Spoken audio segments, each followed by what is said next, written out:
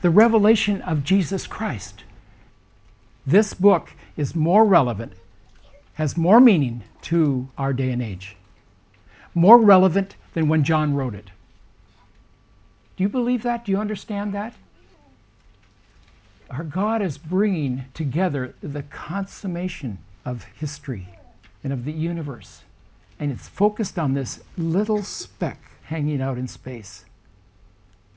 And that's what we need to focus on for these next months. I'm going to clear up a couple of things here and set some direction for us. I'd like us to just get a little bit of perspective on where we're going. I struggled with the title, The Seven Seals, in Revelation 6, because it wasn't my title. It was the printer of my Bible, New American Standard. It said the seven seals, so I thought, well, I can't figure out a title better than that. But then as I got through and studying it, I thought, this section is not seven seals. So the people that put my Bible together, they don't know how to count. There's only 6 in this chapter. Only 6 seals. And so I thought, okay, I'll change it to 6. And so I sent off my information to Makiko, who does the weekly bulletin. I sent it off and said 6 seals. Because that's what's in chapter 6, is 6 seals. There's not 7 seals. Then I got to thinking, well, wait a minute, if you don't have 6 seals, you can't have the 7th. So then I went back and sent a memo to Makiko and I said, change it back to 7 seals. Just not to confuse people, because I've got 7 points in my outline this morning, and I don't want to confuse anybody. There's another thing that I want to share with you that some of you are probably thinking, what is the difference between a vision, a dream, and a trance? Do you know the difference? Okay, basically, is a dream is something where, of course, you have it in your mind, oh, I'm going to marry this handsome guy, and, well, in my case, it would be this beautiful woman. She's right here, by the way. And you can have that kind of a dream. You're not asleep. In fact, you're sitting in your college class dreaming of this. And the teacher calls on you. Not that kind of a dream. I mean a real dream when you're... How many of you dream? Come on. Okay. How many times have you woken up and you thought, I've been somewhere? But I haven't been somewhere. I've been here in my snuggly bed. You were asleep. And your mind moves around, and there are emotions and things that are in our minds, and we dream. I don't dream as much as I used to. It says old men dream dreams, but the Bible does. But maybe my mind's weakening, I guess. Anyway, a dream is what you see in your mind when you're asleep, or when you're just kind of letting your mind go. A trance is something that takes over in your soul, and you become focused on an idea or a situation. But what we're dealing with here is a vision.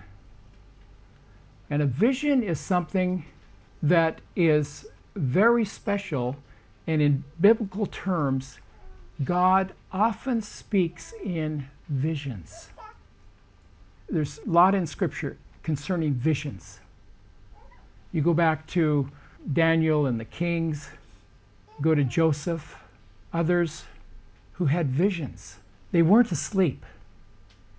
But it is something that God does use. And in fact, we've even been hearing lately that because there is such resistance, I believe, in the Muslim world, there are many Muslim people who wake up in the middle of the night and they are seeing a vision of someone in white standing in the room saying to them, "Come." And they've wondered, what is this? And I've heard testimonies like this. And I've been to a conference where they were talking about these visions. And God is using that in the Islamic world to draw attention to his Son, Jesus Christ. And it's led these people to search out the Bible to find out who is Jesus Christ of the Bible. Not of the Quran, but of the Bible. So God does use this, but we need to be cautioned. Dreams, visions, trances can also be used by the enemy and by evil spirits. And we need to check this out closely with the Bible. Dreams, visions, and trances need to be aligned or checked out whether they're biblical truth or not. They will not tell you something that is not in the Bible. Be careful about that. The Lord will show you something through a dream or a trance or a vision, but it will check out to be accurate and consistent with the Bible. And you'll have Bible proof for that. Just think of that in those terms. Be careful in your dreams or those things that may come to you, that you would understand. Let's read this blessing that God has given to us in this book. Blessed is he who reads and those who hear the words of the prophecy and heed the things which are written in it, for the time is near. Now I watched when the Lamb opened one of the 7 seals, and I heard one of the living creatures say with a voice like thunder, "Come!" And I looked, and behold, a white horse, and its rider had a bow, and a crown was given to him, and he came out conquering and to conquer. And when he opened the 2nd seal, I heard the 2nd living creature say, "Come!" And out came another horse, bright red. Its rider was permitted to take peace from the earth, so that people should slay one another, and he was given a great sword. When he opened the 3rd seal, I heard the 3rd living creature say, "Come." And I looked, and behold, a black horse, and its rider had a pair of scales in his hand. And I heard what seemed to be a voice in the midst of the 4 living creatures saying, "A quart of wheat for a denarius, and 3 quarts of barley for a denarius, and do not harm the oil and the wine." And when he opened the 4th seal, I heard the voice of the 4th living creature say, and I looked, and behold, a pale horse, and its rider's name was Death, and Hades followed him. And they were given authority over the 4th of the earth, to kill with sword and with famine, and with pestilence, and by wild beasts of the earth. When he opened the 5th seal, I saw under the altar the souls of those who had been slain for the word of God and for the witness they had borne. And they cried out with a loud voice, "O sovereign Lord, holy and true, how long before you will judge and avenge our blood on those who dwell on the earth?" And then they were each given a white robe and told to rest a little longer, until the number of their fellow servants and their brothers should be complete, who were to be killed as they themselves had been. When he opened the 6th seal, I looked, and behold, there was a great earthquake, and the sun became black as sackcloth. The full moon became like blood, and the stars of the sky fell to the earth as the fig tree sheds its winter fruit when shaken by a gale. The sky vanished like a scroll that is being rolled up, and every mountain and island was removed from its place. Then the kings of the earth and the great ones and the generals and the rich and the powerful and everyone, slave and free, hid themselves in the caves and among the rocks of the mountains, calling to the mountains and rocks, "Fall on us and hide us from the face of him who is seated on the throne and from the wrath of the Lamb. For the great day of their wrath has come. Who will stand?" This is just the beginning, folks, of a scary scary scene that will be seen in these next weeks. And I want to prepare ourselves for that. Some of these things we can try to let our mind imagine, what is this? We can even ask the Lord, Lord, what is this? And we can go out on the internet, we can find all kinds of stuff that are contradictory, and your mind just gets confused, and you have to come back to, what is this whole book about? Who is the focus? Where is the focus? Because your mind can go this way and that way. And believe me, ask Katie, my mind has been going like crazy over trying to find out, what does this mean and where is it going and what is the final focus? Can anyone tell me? Where is our focus in this book? Jesus Christ. Jesus himself is drawing attention to himself. That's where our focus needs to be. And all of these things that are out here, they're like a nightmare that you woke up from, and I didn't even mention nightmares, but it's something that we can't really get our minds around and understand. And it brings fear into our hearts when we kind of let our minds go over some of these things. And I'll tell you, it gets scarier as we go in the detail in what is going to happen to humanity. So we need to have an anchor. We need to have something to hold our minds and our hearts and our spirits, and to be able to encourage one another. And that is in the Lamb. The Lamb. I would challenge you, go through your Bible this week and find out and underline and highlight the two words, the Lamb. Go through and find every one of them in the book of Revelation. The Lamb, the Lamb, the Lamb, the Lamb, the Lamb, the Lamb. It'll bring the reality of what this book is all about. This title of it is The Revelation of Jesus Christ. Who is Jesus Christ? Who is Jesus Christ? The Lamb. He's the Lamb. We will understand who he is, Jesus Christ, more thoroughly as we've gone through these messages. I will be anyway. Perhaps you will also, I pray. Here is I think I mentioned my friend David Hagelberg, who is a missionary in Singapore. Dave is a theologian, and he has written a commentary on the book of Revelation.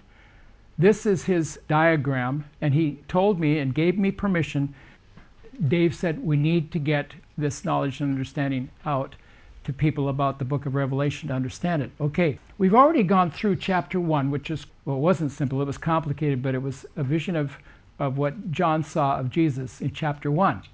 Chapters 2 to 3, he gives these messages to 7 model in the sense of example churches in the Mideast, or actually in Western Turkey. They were current churches in John's time of the New Testament. And as those 7 churches are chosen as kind of examples of the good, bad, ugly of the Church of Jesus Christ, I believe, throughout history. And I don't necessarily see them as in a sequence of history, nor does Dave, but they are examples from John's current understanding of what those churches were like, and what was good about them, what was bad about them. Then we get into chapter 4, and we deal with then the vision that he has beyond these churches and what Jesus had to say about those 7 churches, into John being called up in a vision, and it wasn't a dream, it was a vision, and seeing the throne room of God. And we went through that in chapters 4 and 5. But when we get to chapter 6, we deal with these 7 seals. And you see them numbered up on the top there, 1, 2, 3, 4, 5, 6. And in 7 is not mentioned in chapter 6. It's mentioned actually in chapter 8, because there's an interlude between chapter 6 and chapter 7. And Dave doesn't have that written in there, and I'm going to tell him about that and tell him he needs to put an interlude in there somehow. And Dave says, I can fix his stuff. And I have fixed a couple of his things, like the chart about the 7 churches. We have some copies back there, I think, on the back table that I printed out. He's given me permission to do that. He says we need to get this information out. This book is relevant for the churches today. That's what Dave says and what I say. So there's an interlude there, and then it goes on to talk about the 7th seal. Okay? But in the 7th seal is really talking about trumpets. And so the trumpets come out of the 7th seal. And those are then other conditions of what happens in the world through those trumpets. And as a trumpet blows, disaster happens. Trumpet blows, another disaster. Trumpet blows until you come to number 6, and then number 7 splits off into bowls. And bowls, as I prayed in my prayer, lifting our prayers in a bowl, they're the prayers of the saints. It's an incense bowl. And our prayers, the Bible says, are being stored in a bowl in heaven. I can't imagine how big that is. It probably doesn't need to be very big, because our prayers are just words that go out in the air or from our hearts. But God is saving those up, and He's going to answer them, because He's the God that knows every wish, every prayer you ever had or ever thought of. He doesn't just throw them around and say, well, I'll ignore that one for now, and I'll get to this one because this is more important than that one. No, that's not the way God operates. When we pray in the name of Jesus Christ, those prayers are actual. Whether we form the words right, how many of you really know how to write good prayers? How many of you have written a prayer and posted it on your wall? Yeah, Marty has. She's honest. Haven't you ever practiced that? Katie does that. I think that we need to do that just to remind ourselves, you know what? God is posting it in His bowl. He has the ability to take all of our prayers that are prayed in faith in Jesus Christ. Not our wishes, not our wanna. I want to have this. No. But those things that are actually born out of His Spirit in our hearts. Think of your prayers that way. Contribute those prayers that you pray for your neighbor, your mother, your father, your brother. God remembers them all. Think of prayer in a different, closing your eyes and folding your hands. Nowhere in the Bible does it say close your eyes and pray. Nor does it say anything about folding your hands. Sometimes people are flat out on their faces in prayer or kneeling. Prayer has substance to it. Do you know that our Lord Jesus Christ is in love with us? He's in love with you. He cares so much for you and where you are and what you're going through. So much so that He hung on a cross. He gave His only begotten Son for us. Took our place. Took on Himself human flesh without sin, but became bread for us, that our souls can be fed and we can walk as victorious Christians through times like what we're about to talk about. That's the God who we love and we serve. and we know will take us through whatever we're facing. 2019 blessings. To each one of you. It's enough to go around, and it's enough to share with other people. Bless as you have been blessed. That's our commission. That's our assignment for 2019. Give away those 2019 blessings. The world is perishing.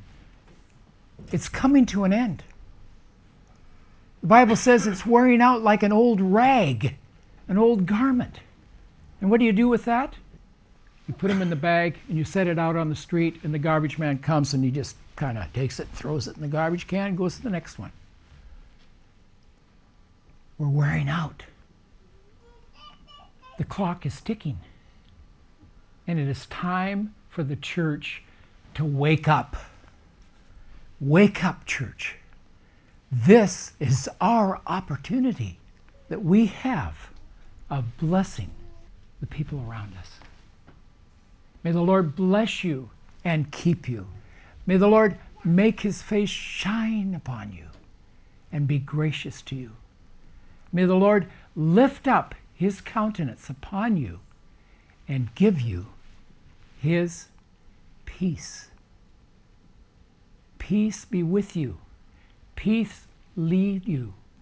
Peace guide you to those next to you, your family. You love them. So does the Prince of Peace. Love your family. Love your neighbor as yourself. And so fulfill his commandments. Simple as that.